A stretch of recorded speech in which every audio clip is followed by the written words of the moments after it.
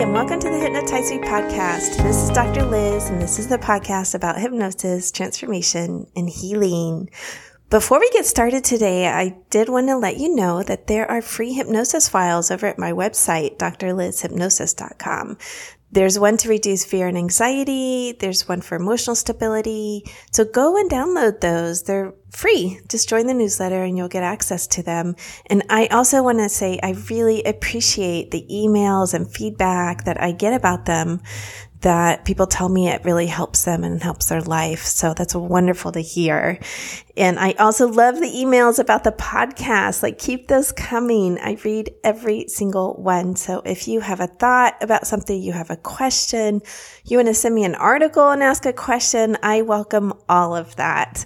I really love that communication and interaction with my audience. So today's question is, do hypnotherapists do regular talk therapy?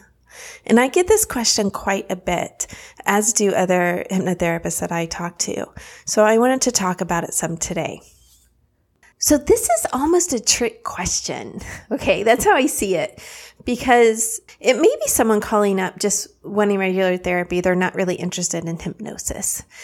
And that's okay. Like, yes, most therapists who hold a professional license, like psychologist, social worker, licensed mental health counselor, professional counselor, like, yeah, we do talk therapy, right? That's what we do. We do talk therapy. We don't prescribe medication, the vast majority of us.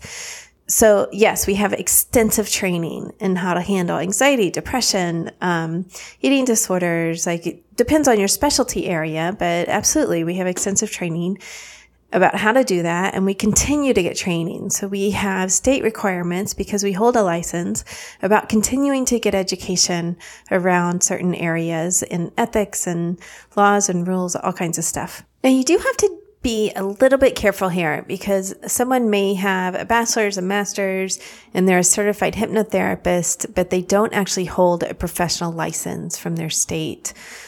And that person generally is not trained how to do talk therapy. They are simply trained about how to do hypnosis for pretty prescribed, simple problems. So let's say childbirth, smoking cessation, weight loss, increasing your memory, let's say studying for tests, how to do better on tests, like those type of very, very prescribed problems. They're not getting into history or psychological issues or anxiety or depression, things like that. Okay. So be careful there that you're looking for someone who does hold a license, if you're looking for someone who does regular therapy or a combination of hypnosis and talk therapy.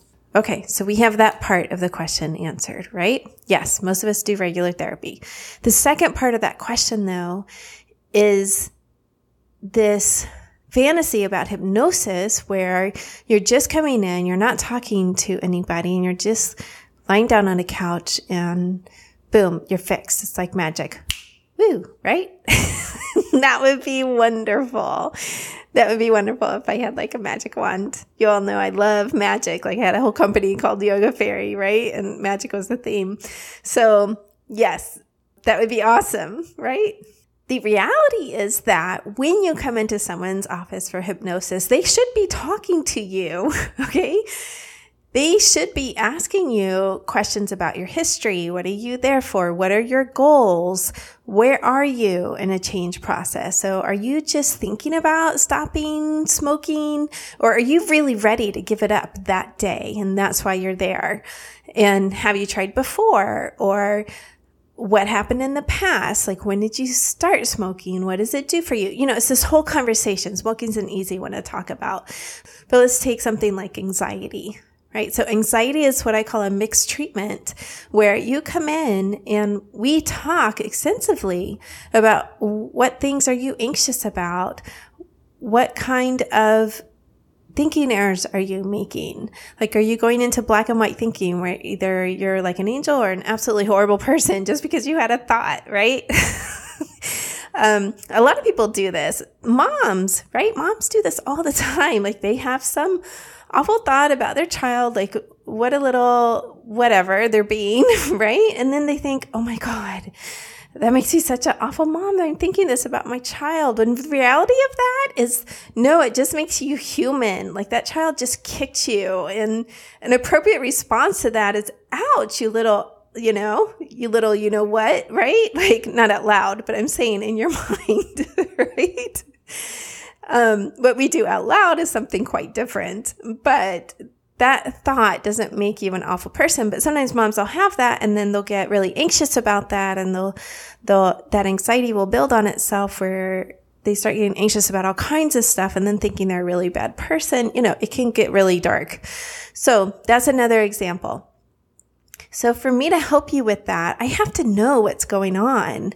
We have to check in every week. We have to do some history there about when did this start? When did it get bad? And what are the thoughts about? And what do they center around? We have to do like the weekly check-in, like, okay, what happened this week that you really struggled with? What happened that you were successful with? Like, did you take the exercises home and practice them? And then hypnosis is part of that to help you have another tool to use and to help increase your motivation to change, to help meet you where you are and also help you envision a different kind of future, a future that you want. But absolutely, we're doing talk therapy when we're doing hypnosis. It is part of it. All right. I hope that answers your question for today. So this is a little bonus right before I sign off. There was the sound of the cat door. I have a little pet door, and the cat comes in and out, in and out, in and out. It happened twice during a 5-minute recording. So it happens about every 2.5 minutes that the cat goes in and out of the pet door. And believe me, before I had a pet door, this drove me nuts. She would stand at the door and like cry to go out. As soon as you let her out, she'd cry to come back in. She can't make up her mind. And these days, sometimes she sits right by the door and just watches, right? I'm assuming she's watching her prey. I don't know. But that's what she does. And then finally she'll go out and then she'll come back in. So in almost every episode I do, you can hear the pet door at some point in the episode. I want to just tell you that before we leave. That is the sound you're hearing sometimes in the episodes, is the pet door and the cat going in and out and in and out. All right, people. Signing off for this week. I hope you do not have a psychotic pet. I hope your pet is happy and not anxious. If you have an anxious pet, you should go listen to the episode about hypnosis for dogs. Actually, it'd probably work for cats too, but it certainly worked for an anxious dog. It's with John Morgan, and that was an awesome episode. Loved it. He is like the sweetest man, and I'll actually even put the link to that episode in the show notes. It is episode 17, Hypnosis for Dogs. Woof, woof. Peace, people. If you like this episode, do me a favor and rate, review, and subscribe on whatever player you like. Or even better, tell a friend so that more and more people learn about hypnosis and how it can be helpful for them. If you want to know more about me, head over to drlizhypnosis.com. That's DRLIZ hypnosis.com. You can see the downloads and see if there's one that's helpful for your life. Or you could also join the newsletter and get a couple of free files, as well as lots of good content. I've written a newsletter for well over 10 years. Go ahead and subscribe and join the rest of the world. All right, people, have a wonderful week.